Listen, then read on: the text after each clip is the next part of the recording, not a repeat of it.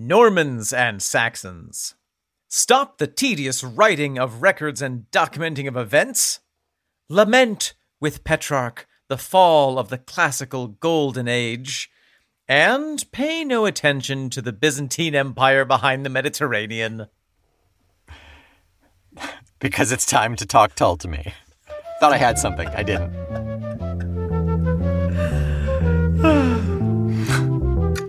I don't often get to see your brain glitch. It broke. It broke. Yeah. Got scared. Quick reboot. Panicked. Welcome back. I am Omen Sade. And I am Nick McGill. Together we are Feckless Momes. And this is Talk Ptolemy. Tiki just fell off the desk. An archaeological dig in the progressive layer of historical rock and roll, in which Nymphaeum Nick and Octostyle Omen will run our little brushes over the ruins of every single track that unrelenting prog rock band Jethro Tull ever produced. We will uncover the mountain retreat to which the nobles fled from the D. Palmer plague. We will unbury the Roman bath where legend has it John Evan cleaned himself off that one time. And perhaps we will even bring to light some long-forgotten, curry-stained manuscript where the sage hand of Ian Anderson penned the seeds of rock and roll enlightenment, like Petrarch. No, like Boccaccio. No. I want to be Boccaccio this time. You were Petrarch. You've been Boccaccio last time. It's much more fun.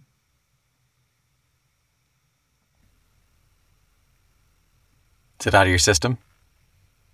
I'm done. Okay. I just like saying Boccaccio. It's good. It's good. I used to play Boccaccio in college. Until you lost all that money playing it. Oh man, I had to start dancing to pay for college after that. Yeah. Nick. Yes, Omen.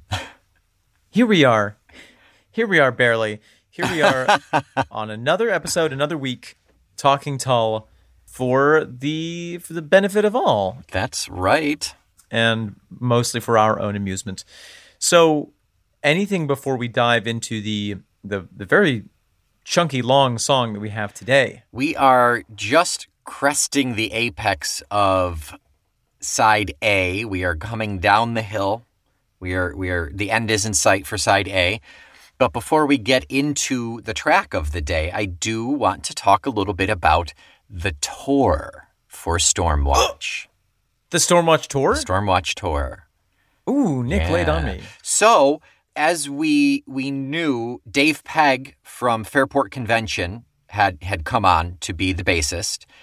Yes. He was in for the official tour. Barrymore Barlow suggested him because Fairport had just disbanded. However, I did see in some notes that Tony Williams played the bass on the U.S. tour, on a 38-date U.S. tour.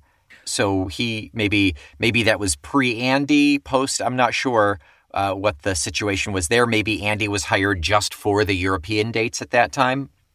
It's interesting. So it was really kind of a period of switching between bassists. Trying to figure out what to do, really. I mean, I'm sure they were pretty scrambling at that point. I would imagine so. I mean, and, you know, even as Glasscock's health problems were becoming evident, I'm sure that the last thing anyone wanted to do was for him to stop playing with the band because he was so good. Yeah. And they've been playing together for 5-6 years now. Like they were probably pretty darn close.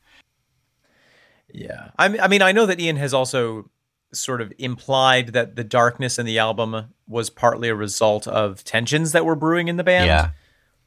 So, but who knows? But it also could be the darkness could have been brought on by the fact that everybody knew like this was not sustainable in many ways, health-wise, relationship-wise, all sorts of things. Yeah. But to go back to the tour, this was the tour with that absurd ship set design that we've seen every now and then. That I've heard some of our Patreon listeners have said, was it John? Was it an Anglo correspondent said he saw this? One of you guys, at least one of you said that you saw this tour. And this was here.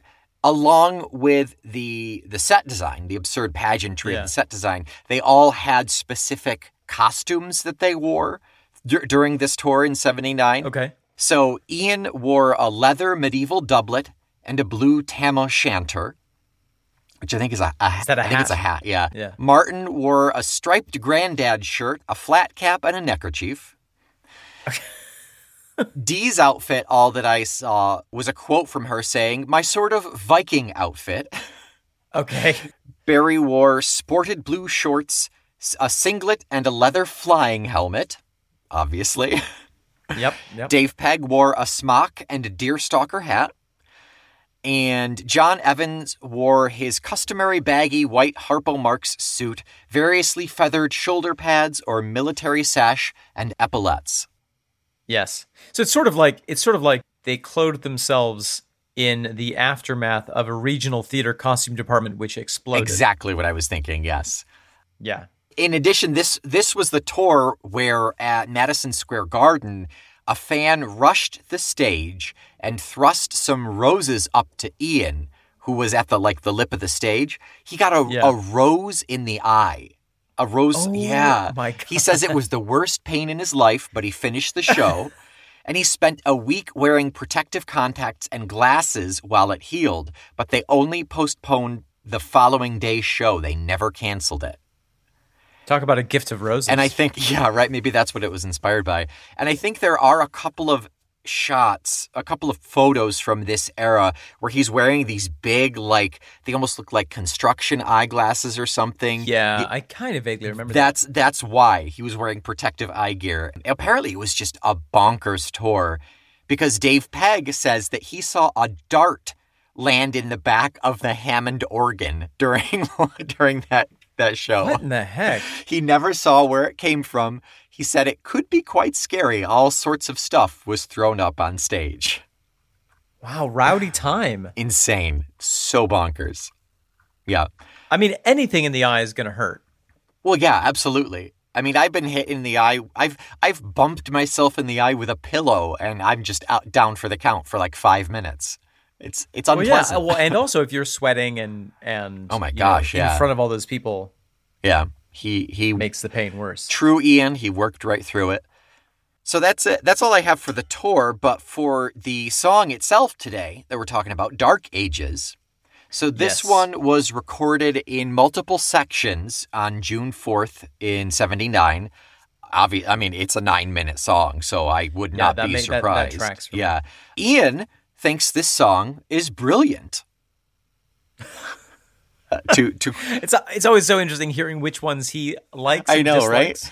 right? To quote him, a rather doom-laden reference to dark ages to come, while musically it has a full-on rapid-fire approach. Well, and that's our show. That's usually what we do. Thanks, but we've had Ian. it from the mouth of him himself. Yep. So see you next week. That's it. We'll see. We'll be back next week to finish the album. Yeah, great. Yeah, I'm loving these tidbits, Nick. I know. I found I don't know what resource that was. You're like a piñata that you think all the candy's out of, but then you shake it a little bit more, and more tasty bits come out.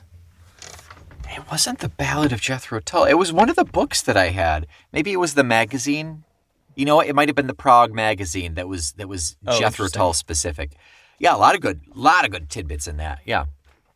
I am a candy. But I'm filled with like saltwater taffy and candy corn, toothbrushes and miniature toothpastes. The worst piñata. Yeah, ever. the piñata was shaped like a tooth. You should have known. Shall we dive into Dark Ages, Nick? Yes. Don't try to hold your breath on this one. Come up for air if you need to. It's a long one. Good to remember.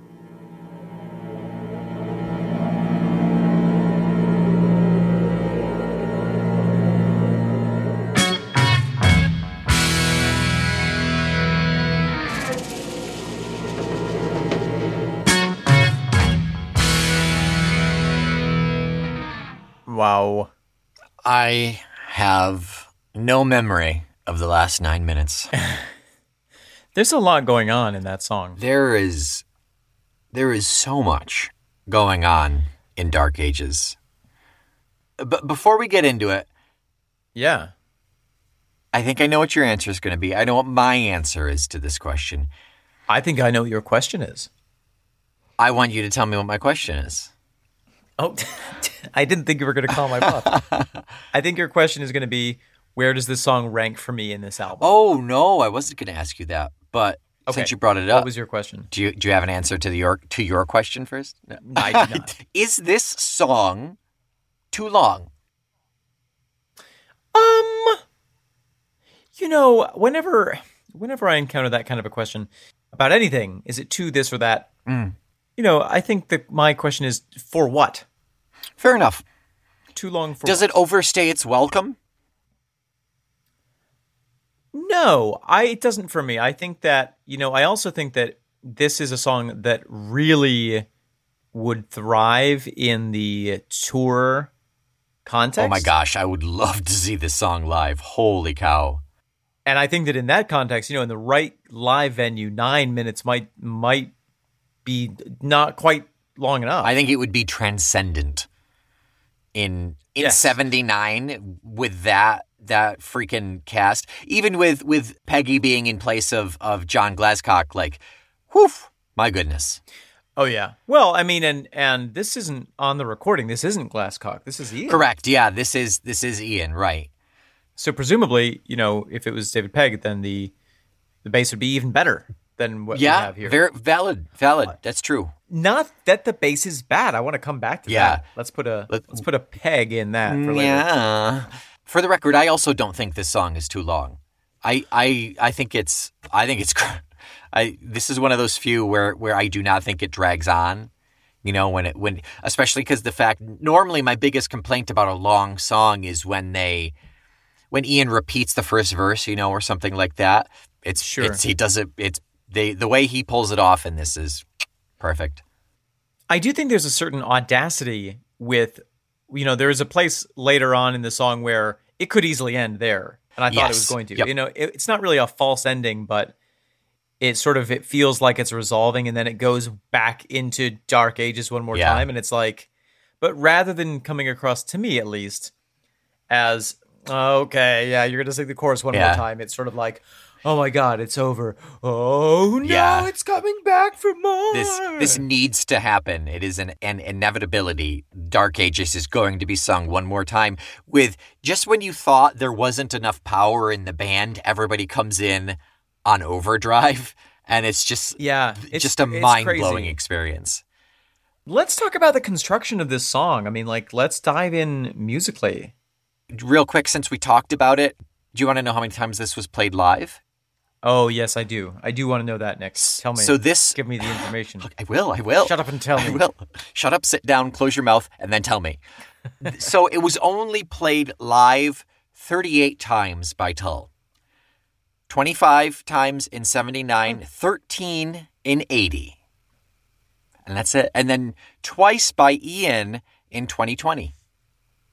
Interesting. So really it was of that era. It was very much for that tour and not much after that. I feel like of all of the songs off of Stormwatch that would utilize the Great Big Ship set design, this feels like it would be it, I also can imagine, I wonder if this is a trend for songs of this period. I can imagine, although I remember when we saw them in concert, I think they played Dung Ringil. Oh, probably, yeah. I can imagine, if this was a tough time with feelings and, losing Glasscock, that you wouldn't necessarily want to revisit the period. So you think it's akin to Benefit, our theory around Benefit? It could be. Yeah. It could be. Yeah, I get it. I mean, who knows? Right. There are those one or two where you can get away with playing a nice, quiet, softer piece. Because a lot like, I'm realizing, a lot like Aqualung, there's a lot of mellow in this album, too. And like Aqualung, it is contrasted with big set pieces. Yeah. Yeah. I mean, so look at Dung Ringil or something like that. That's a song that you could really adapt and do in a bunch of different styles. I think that one of the times we saw them, they were doing half the concert was unplugged. Well, unplugged. It was like the acoustic set. Yeah. I do remember and that. I think they did Dungringle in that set, and it worked super well. Oh my gosh, because, it would translate perfectly, yeah. But this song would not. I wonder about a coffee house version of this song. Just like I think that would be super boring. it certainly wouldn't be hate 9 minutes. It would not be 9 minutes long. You would definitely chop a bunch of it, But I think this is the kind of song that either you have to play it full out with everything, with the ship, with absolutely. the fireworks. Pageantry, yeah. Or you don't do it. Yeah. It needs that level of energy in order to live. And if you have anything below that, it just is bathos. It's not a word that I'm aware of. It would get stagnant. Be a word. It would get stagnant, I think. Yeah, it would be ridiculous. It'd be like a half inflated bouncy castle. Yeah, it would be performance art, to a level of absurdity that it could only be pulled off as performance art. Which, if there's one thing that I hate more than art, it's performance. Art. It's performance art. So I agree with Ian. This song is brilliant. I agree with you that this song is brilliant. Oh, well, thank you. I don't know that I agree with Ian. It's difficult to agree with Ian. But I'll agree with you. He's not apologized for those things he said to you, but... It's what he didn't say.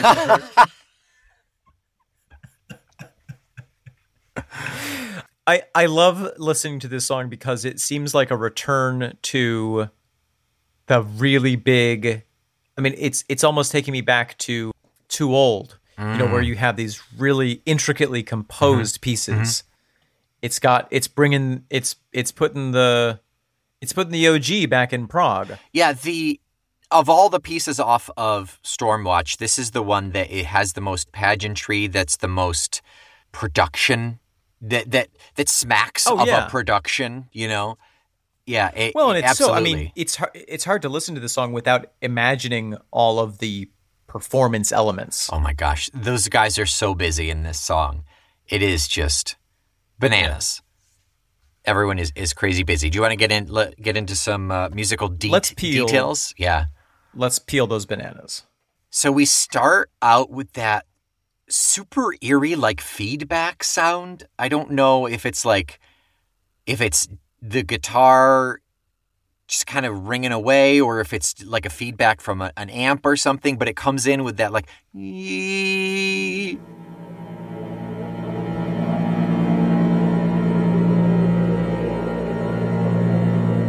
I think that's the organ. I think that is it really utilized to create that effect? Yeah. Wow. And I think very, very low, there are voices in the background too. It's not our weather guy. He comes back in Dungringle, but I feel like there's some chatter or something. I feel this song is haunted. I feel like there's a presence or multiple presences in this song. Yeah. So you hear voices speaking in this song? I think early on. Maybe it's that sting, that kind of echo in is just hitting the right note in my mind, and it's making me hallucinate. Could be. But I feel like in that startup, there are voices. I don't know. Interesting. I can't speak more to it. I'll have to listen to that more carefully next time. Yeah. So then we get Martin coming in with some serious stings. Squiddy-doo, squirrel.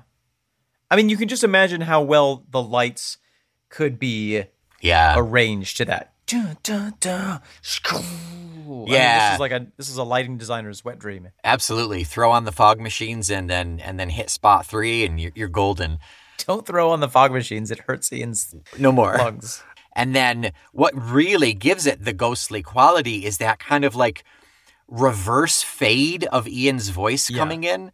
That's a super common sound trick now in ghost movies when someone's speaking from the other realm or something. It's that weird fade in. I would love to know how that's done. If anyone can tell me, I've never been able to figure out how that's actually done. Darlings, are you ready? It's just an effect. I think that you can't do it live. Probably not, no. Unless you delayed it enough to for to create that kind of reverse feedback. Yeah. But if it's recorded, you can then put it on. Yeah. Yeah, it's definitely a filter of some kind, a post-production. Yes. Yeah, it's a postie. Then, Omen, what comes next? Nick. What comes next? D's strings? No, it makes me think of Al. It's a story you told us about Al.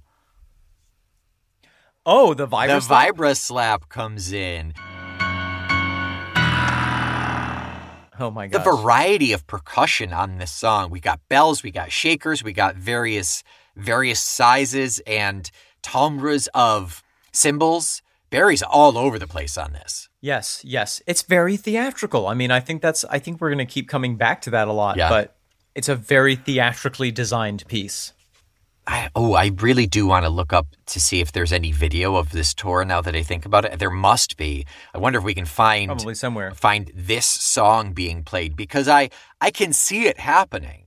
And it's not the synesthesia of like a scene in my head of this makes me think of this thing. No, I think it's because you know the individual elements well enough and their performance styles that you can literally kind of piece together like a Tolkiologist, as it were. There you go, yeah. I'm going to do a quick search for it. Yeah, we pick up the pieces and put them together, and like a lot of dinosaur skeletons, it's probably not the right way, but it looks pretty damn cool. Dark Ages Around the World Live.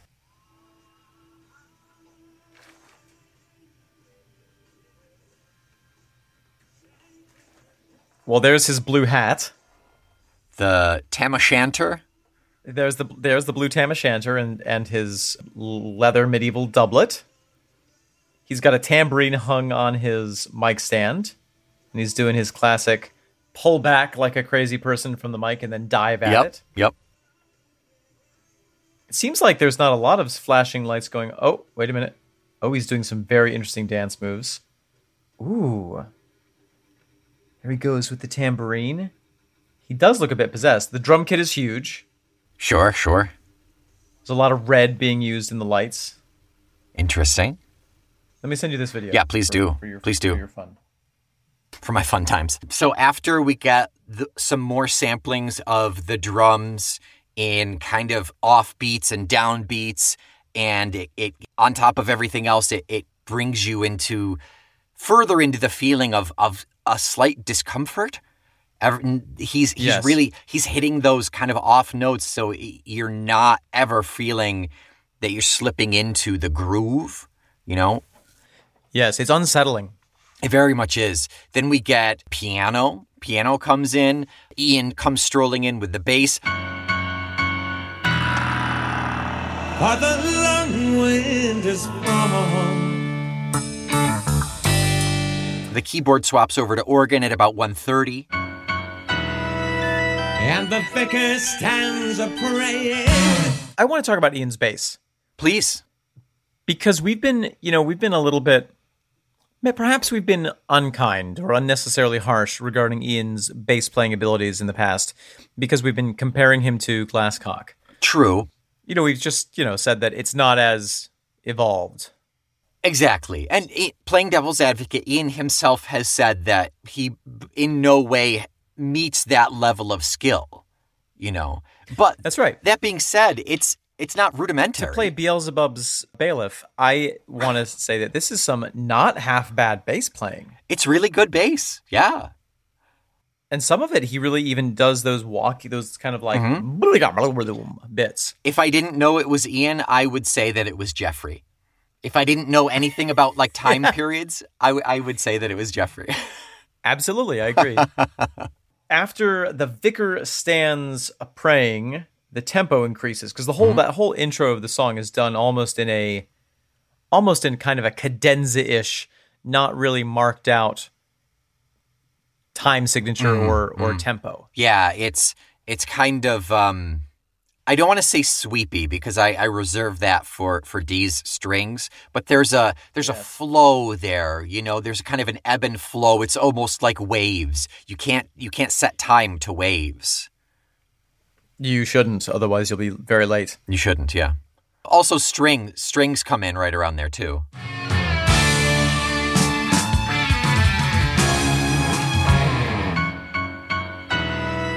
And then after the vicar starts praying, we have the tempo come in really dum tuka dum tuka dum Yeah. dum, and it really goes off from there. So it really, I mean, again, the construction is amazing because it sets up this kind of timeless, unnerving landscape, and then it drops you into it. Yeah, I think that transition you're talking about around like 2:30, about 2.5, when the bass and the guitar, like it's like they flip a switch. It's like, oh, and then Ian's got some flute in there, and Barry dances across the toms.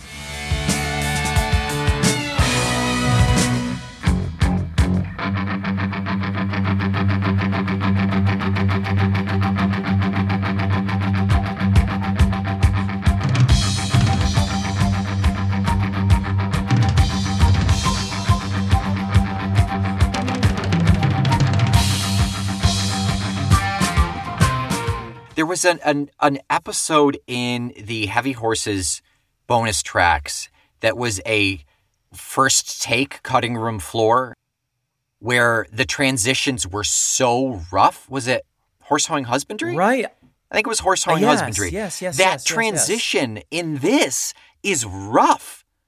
It's like, I mean, I can see what they're talking about doing it in takes.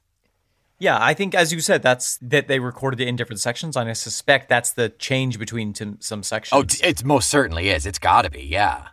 After the ups and downs and the sweeps and this and that, at about 7, that's when we get back into that transition of slow, where, for lack of a better term, it could have stopped. You know, it's one of those where the rest is just bonus content. There are some crazy vocal layers in there.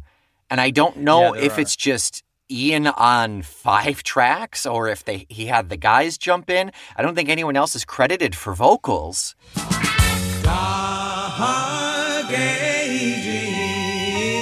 Shaking the dance, close painting, better not rest, go home raging, burning your head.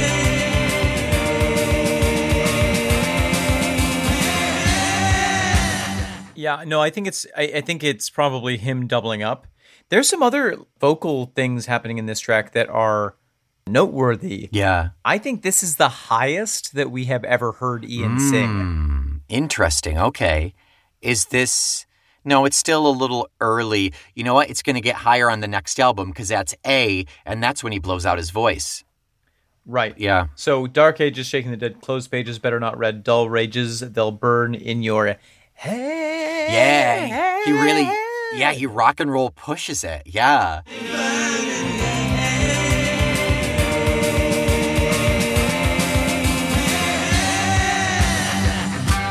And it's amazing. It really sounds is. awesome. I love it. Yeah, his voice in this, and then those layers and the echoes, the pre-echoes, those kind of indistinct chatters. Like this song, Omen, am I going to say this? Is this song a masterpiece? Ooh. We haven't. I think the only other time we said it was Heavy Horses. I mean, it's very good. It's very, I think that very we will good. have to listen to the rest of the album before we can decide. But Yeah. it is certainly one of the oeuvres, I would say. It makes me do that. It makes me do one of those. It makes you oeuvre. Makes me oeuvre. It makes you oeuvrelate. I also want to point out there are just a couple other musical things that I kind of want to mention. One are those 2 awesome breakdowns in which we have Martin letting go in a way that we haven't heard a lot recently. There's no way his guitar did not catch on fire at least once per session of this song. Like he is, he is ripping in this song. I have a feeling that our resident minstrel likes this song for that reason. I bet you Joe really likes this song. I think everyone likes this song. Well, fair enough. Fair enough. In the beginning of the first breakdown, what we have introduced that first breakdown is Ian killing some eighth notes on the bass. Oh, yeah. And I think that's part of the place where you said there's a little bit of a weird transition. Yeah. And it's almost like he takes a second to get into that rhythm, but once he gets it, he holds on to it. Yeah. And it's incredible. What we're accustomed to leading up until this point musically, just it's like they splice the two tapes together. We get ba ba da da da da da da da da da da, and then like Ian is walking along on the bass very well. Yeah. The other big musical moment that I want to point out, and this I think will maybe transition us slightly into themes, Okay. but I think it's the second to the last Dark Ages chorus. I think I know what you're talking about. Go on. Where everything pulls back and we have strings. You know, we're going from this super hard, super like rocking stuff. Yeah. And then it pulls back to the Dark Ages chorus and you have the strings. You have maybe a little organ just very lightly. There's some kind of tiny little flute stuff going on.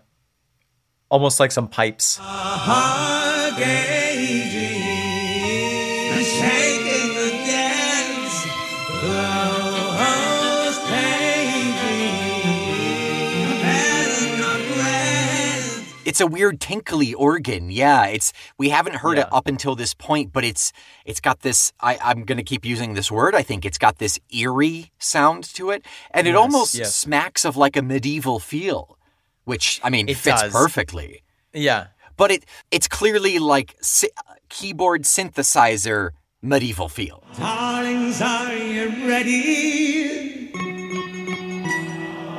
for the long winter's fall?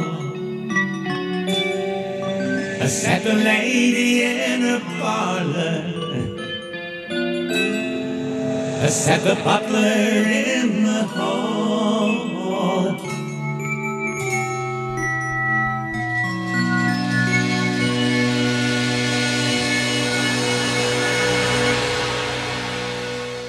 If it wasn't so haunting, it would be cheesy. Yes. Yeah.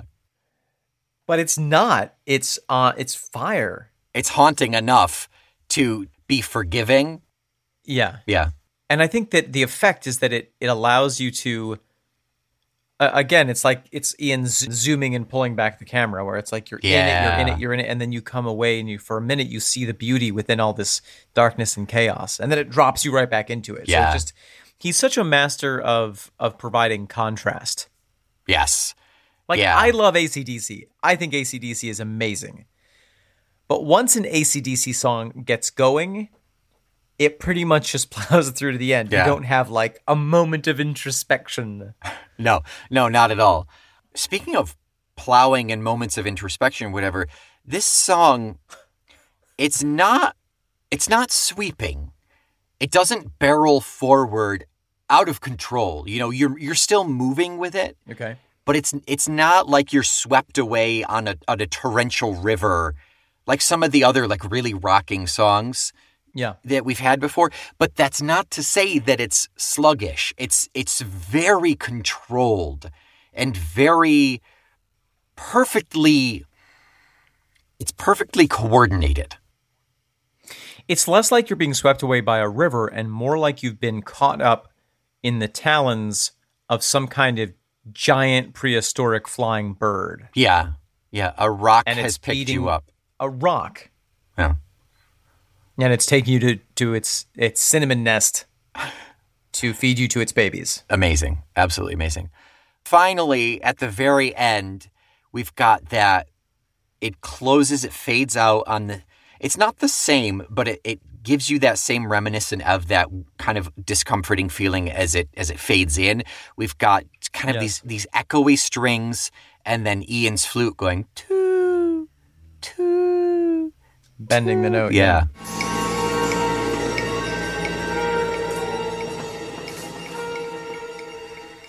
And that's it musically. I mean, that's all we can talk about. There's so much more musically, I think. Without coming into risking our own health and well-being, that's all we can talk about right now. Speaking of risking our own health and well-being, shall we talk about the lyrics? Woof! Okay. Before we talk about the lyrics, please. I think we should talk about the term Dark Ages. Yeah, I think that's a good idea. Yeah. So I think that it is worth pointing out that there is a really big kind of schism between the usage of that phrase currently between people in the popular culture milieu and people in the academic world. Sure. Okay. People in the academic world, medievalists, if you will, no longer seriously use the term Dark Ages to refer to the early and Middle Ages or the period after the fall of the Roman Empire, between kind of 500 and 1000 AD.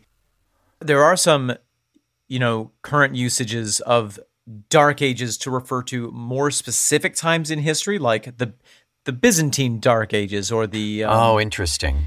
The Dark Ages of this particular civilization at this particular time. But Dark Ages as a blanket term to refer to the medieval period in Europe is not really like an academically approved of thing anymore. I think that died out pretty much in the early 90s. It feels like we were probably some of the last ones to learn about it in like high school social studies, and that's probably and it could be given the given the state of the American education system, it's entirely possible that they're still using the textbooks that we have. Fair enough. That's very true.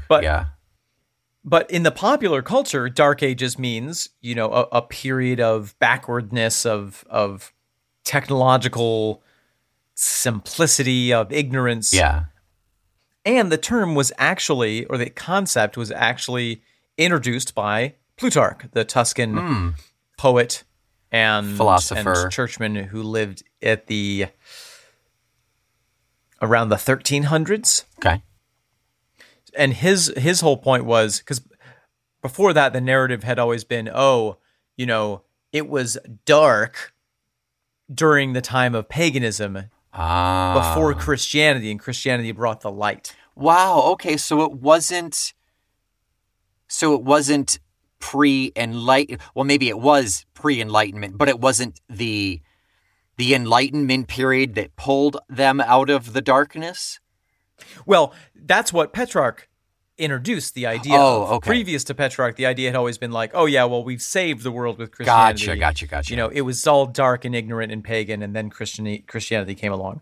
Petrarch said, have you read the classics? Like, these people had, like, civilization and thoughts, and here we are scratching around, in kind of not in a super brilliant situation intellectually, because if you look at like the publication of books after, in the 500 to 1000 AD, it was like barely anything if you don't count the Byzantine Empire, which I never count the Byzantine Empire. I mean, I consider them, I just keep them off to the side.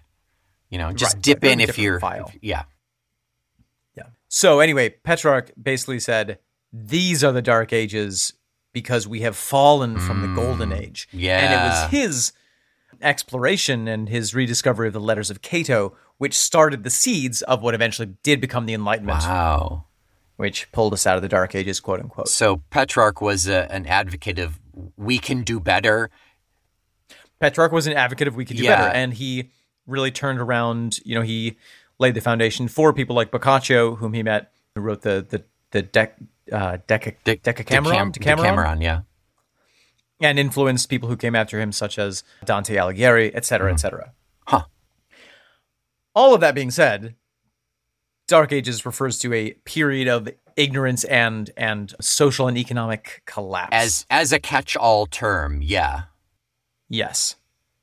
The fact that it's in the title notwithstanding, this song is so dark and heavy. Like, dark is a perfect adjective for this song. It fits so well in this album.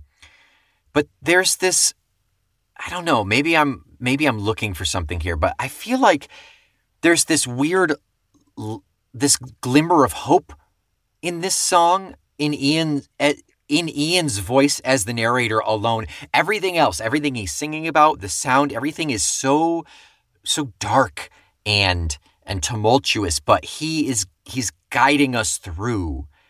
He's like a will-o'-the-wisp leading us through this unnaturally fog-laden marsh to get to the other side. Ooh, I love that. And there's anger in his voice. He's pissed, but he's going to help us get through. Well, I mean, I think that's like I love that. I agree, and I feel like I would say it's a defiance. Sure, yeah. An angry defiance. Oh yes. Yeah. I'm trying to think of a comparison. I mean, there are all these stories. I guess I'm thinking of the story of Ivanhoe. Did you ever read that or see the movie adaptations? No. Ivanhoe is a knight around like 1200 who, the world is awful. He's he's trying to rescue people and do whatever knight stuff, and everything is just super bad. And there's racism and war, anti-Semitism, and all this stuff.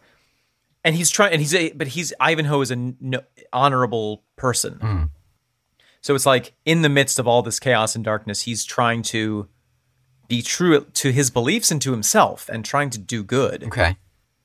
And I kind of get that sense from Ian, not that he's like Ivanhoe specifically, but that he's representing in his voice. It's what he doesn't say. It's his actions. In just to further your point that there is that sense of everything's falling to heck, but here I am singing and being a dope is a symbol of light, even though that's not really in the lyrics. And let us talk about those lyrics. Let's talk about them here. So much to go on here. Yeah, I think we should pick and choose. Yeah, just in general, so Dark Ages. We've covered what Dark Ages is. He's talking about he's using the seasons as an allegory here. Indeed. For what is just starting to happen, what is about to come. I mean, he's talking about the long winter's fall. Are you ready for it? It's basically winter is coming before George R.R. Martin. Yeah, long before. But he's also talking about the economic times of things slowing down. He's talking about environmental, not just the turning of the seasons, but the man-made effects. Are you ready for this stuff? Here it comes. It is as reliable as the turning of the seasons. But now, guess what? The turning of the seasons is not that reliable. So, yeah, I agree. You almost get a sense that the infrastructure is collapsing. The television dies because there's no electricity coming through the wires. Right? Yeah. There's something very poetic that I'm reading too much into this, but is there time for another, cries the drunkard in his sleep? Not likely, said the child, what's done the Lord can keep. There's a time for another, cried the drunkard in his sleep. Not likely, said the little child, what's done the Lord can keep. I almost feel like that is, the old visualization of the old year and the new year, where the old year is this kind of old decrepit person, and the new year is a baby. Yeah. In the old days, in the days of the Mummer shows, that would often sometimes be depicted as a stylized battle with the new year slaying the old year. Oh, interesting. Okay. I almost feel like this is a version of that, where the old year is so drunk and useless that he's just asking for more booze in his sleep, and the child is like, you know what, your time is over. It is time for a new thing to happen, and it might be terrible, but it's necessary. Yeah, I was gonna say it's not necessarily, oh hooray, a new year, a fresh start. Like this this year could be darker and worse than the last one. Oh yeah, but time is moving and change is happening. But there's a sense of almost that these dark times are going to cleanse the earth of the sins of all the lady and the butler and the, who do we have later on, the slick tycoons and rich buffoons. Yeah, and that's kind of a note that I have in here, and I want to tie it back to Ian's voice being kind of the light in the darkness and trying to save people, usher them through this darkness.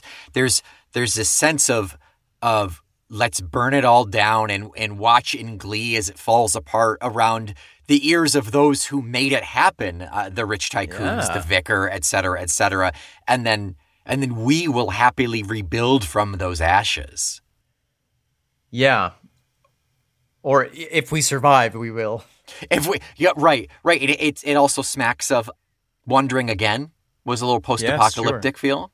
So yeah, we're seeing these little bits and pieces that they're ideas that Ian keeps coming back to over and over. And I think we saw that with, what's the next one? Oh, Old Aces Die Hard, where it's where we see it as pieces of this and this and this pulled in, but it's really just Ian talking about what's really moving him. And it moves him so much it has come out in multiple songs. But at the same time, with this song, I feel that there is an implication of responsibility to the listener themselves, and even to the singer. And in the haze consumer craze, do we take the sugar pill? Yeah. It's not really. It's not saying, oh, once the rich people fall down, we'll be able to have the revolution and everything will be fine. It's like, oh yeah, the rich people are useless, and also we're useless. Yeah, because we have been molded by society to do this, and what can we do? What can we do? That's a very medieval thought. There was this perspective during the turn of the millennia when, the economy was collapsing and the bubonic plague was ravaging Europe. There was this sense of, well, we deserve this. This is God's punishment for us. Sure. For not being faithful or for being sinners. Yeah. The sins and the sort of construction of it is different. It's there's no God in this. Right. But we have done it to ourselves. Yeah, it's justice in a way. It's karma in the sense that it is the result of our collective actions. Right. And no one has done anything to or in the past, no one did anything to curtail it. So this is it. This is what we get. Yeah. There are a couple things that I want to pull out. I want to kind of walk us through the chorus. Sure. Dark ages shaking the dead, closed pages better not read, dull rages, they burn in your head. Yeah. What do you make of shaking the dead? Is that a reference to the current generation referring to them as dead? That they're as good as dead, but they are the ones being affected by this because the ones actually in the ground, they don't care. Dead man walking. Yeah. Yeah. Or is it saying that? Yeah, I like that interpretation. I'm trying to think if there's an alternate one. I was going to say, did you have something in mind? No, I was asking you because I was struggling with that one a little bit. Closed pages better not read. I take that to mean, this is a period of history it's not even worth reading about because it's just depressing. It's almost like knowing about what's happening now will infect you. That's exactly it. Don't read about it. It's depressing. It's in the past anyway. But that also ties in perfectly with the phrase, I'm going to paraphrase it here. If you don't learn about history, you're forced to repeat it. Yeah, something like that. Yeah. And then dull rages, they burn in your head. I mean, I feel like... you can rage and rail at all of the injustice and everything falling apart around you. But, I mean, in the end, it's just, you're just screaming into the void, right? Yeah. Yeah. Oof. It's a lot going on. There's a lot of anger in this song, but oh my gosh, it's so angry. It is the angriest and darkest song that we've heard to date, I think. But it's not angsty, which I like. No, yeah. It's a different take on this really powerful emotion from Ian, and I think that's what really makes it so effective. Is because there's such a driving force here. At the same time, there's no self-deprecation. There's no taking some of the blame in a way. Yeah, it's not emo. Yeah, and we're accustomed to that with Ian, and in no way am I complaining about that. I mean, that's one of the things that I really like about Ian as a songwriter, and I mean, I'm a sappy emo at heart, but this song seems like a bit of a breakthrough. Yeah, it really does. It really does, and I can see, honestly, if we're thinking about everything that's going on with the band in terms of interpersonal relationships, John, et cetera, and what happens after this where Ian's like, I'm going solo.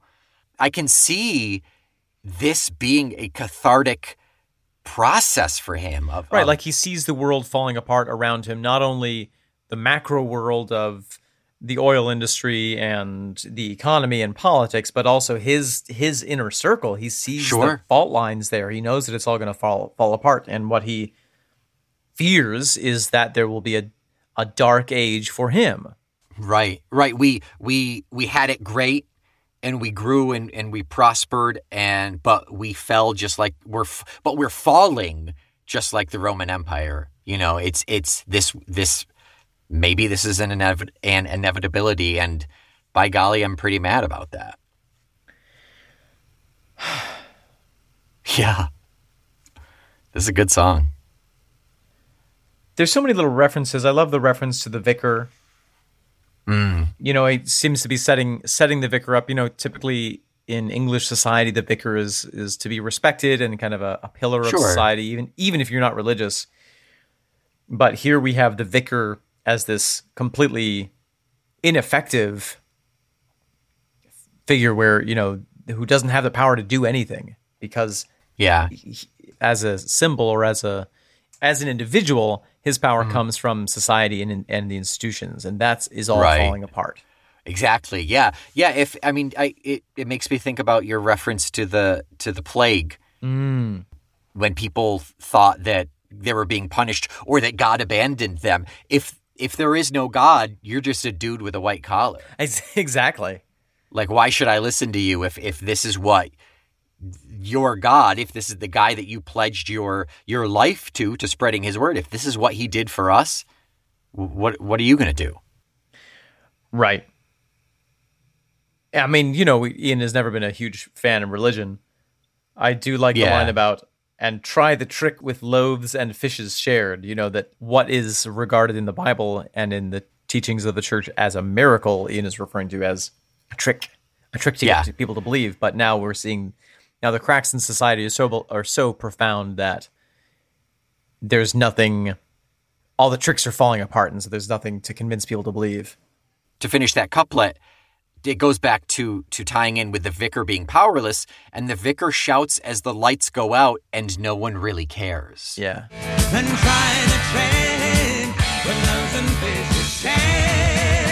And the vicar shouts as the lights go out and no one really cares. Because if it's doomsday, if it's end of the world, let's go kiss that girl at the grocery store that we've had our eyes on for the last year. Or let's go and try a breadfruit at the grocery store. I've been waiting to try breadfruit. I think now is the time. It's now or never. But what if that's the last thing that you eat and you don't like it, Omen? Well, then you have some goldfish in your pocket as a backup. Okay, thank God. I never leave home without them. So, Nick, here's what I want to ask you. Yes. Ask away. Is this song... How relevant does this song feel right now?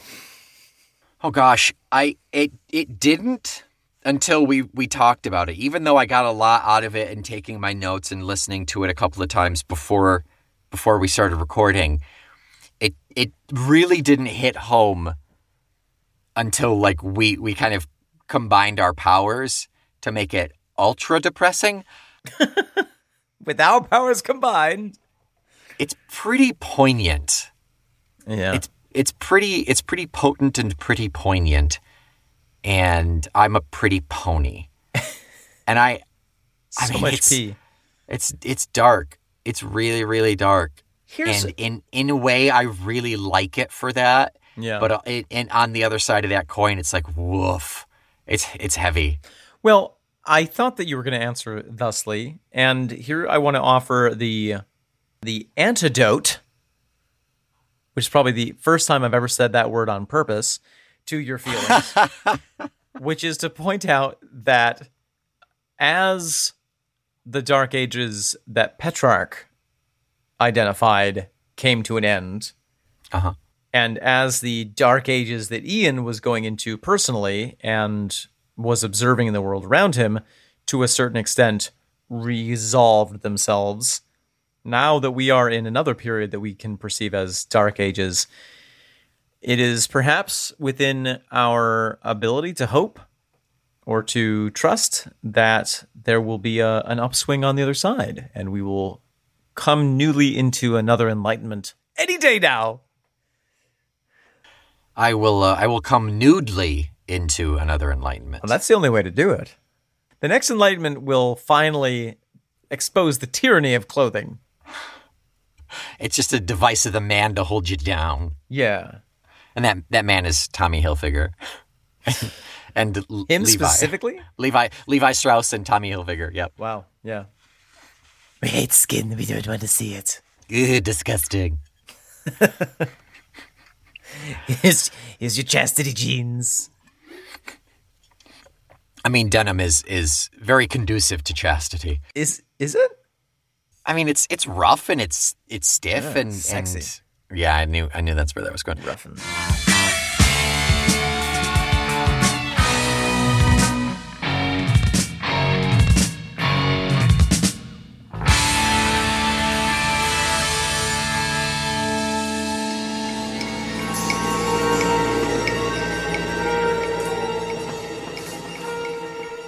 Omen, what are we doing next week? The end of the album. Oh, on the podcast, what are we doing? Sure. What do you want to do next week? Just in general. Do you have plans? No,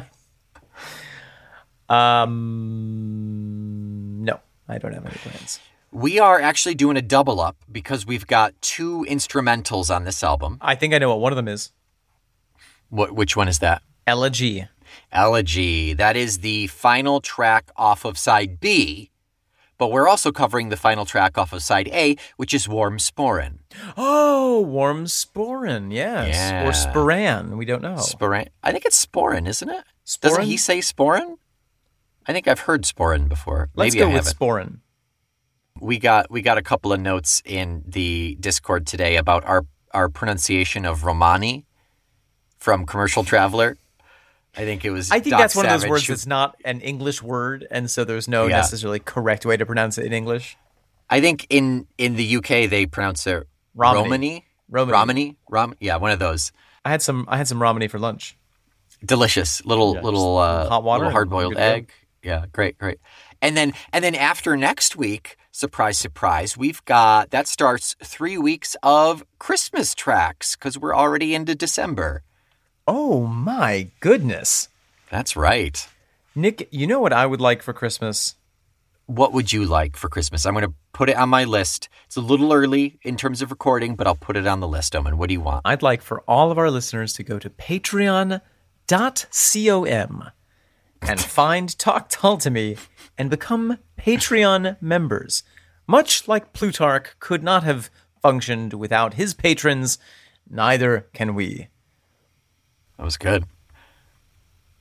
The road to enlightenment is paved in 5 stars. So please enlighten us to your opinion on Talk Tall to Me. Go to your podcatcher of choice and rate and review us. That is how we know how you feel about us. It's also how other people know about the show and how much you love it. So let them know, please. You can spread the knowledge of Talk Tall to Me in these dark times. Let us be that sweet, angry voice at the end of the marshy fen, leading you through the fog. As Dante wrote in the Divine Comedy, the hope of ultimate salvation is never lost as long as we can see the stars. The 5 stars, that is, and you can rate us with. As long as we can listen to Talk Tall to Me. That's right. Until next week, I am the lady in the parlor, Nick McGill. I am the TV that just went out, Omen Said. We are ready for the long winter's fall, Feckless Momes. And this is The Trick with Loaves and Fishes. Talk Tall to Me.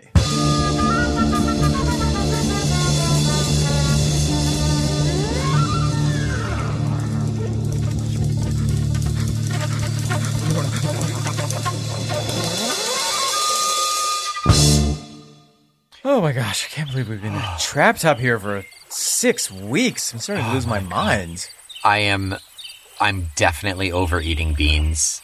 I wish that we had gotten other cans of food. Should we go to town? I don't know. I mean, it seems to have died down. I mean, no pun intended. It seems to have died down there. I know it was a little too soon. I think we should just wait until we get a pigeon saying the plague is over. Yeah, and then can we eat the pigeon? Yes. Oh my gosh. Yes, absolutely. Squab and pinto beans. Yeah. Delicious. Okay. I have something to pass the time. Okay, thank God I'm bored and I'm hungry. Go on. Once upon a time, there was a nun. Uh-huh. And she was so horny all the time Naturally. that they sent her to a different convent. Uh-huh. But she just was so horny. Uh-huh. And then I was that nun. Nice. Good twist. An M. Night Shyamalan twist right there. It was good. Yeah, It was good. I like that. I was the nun all along. That was the. I wasn't Okay, I'm not a very expecting good storyteller. Your turn. You go. Okay. All right. So once upon a time, there was Oh my a God, I guy, love it already. and he broke his leg, so he was like housebound. Whoa. So to keep him entertained, his wife got him a telescope, so he could like look out at the town, and look at the stars, And he saw someone. super horny nun. He saw a super horny nun, and I was that man with the telescope. So it was you. That explains so much. Okay. I probably shouldn't even tell you this. I have a really dirty story. I mean, it's been a while, so Okay. I'm ready for this. I'm good for this.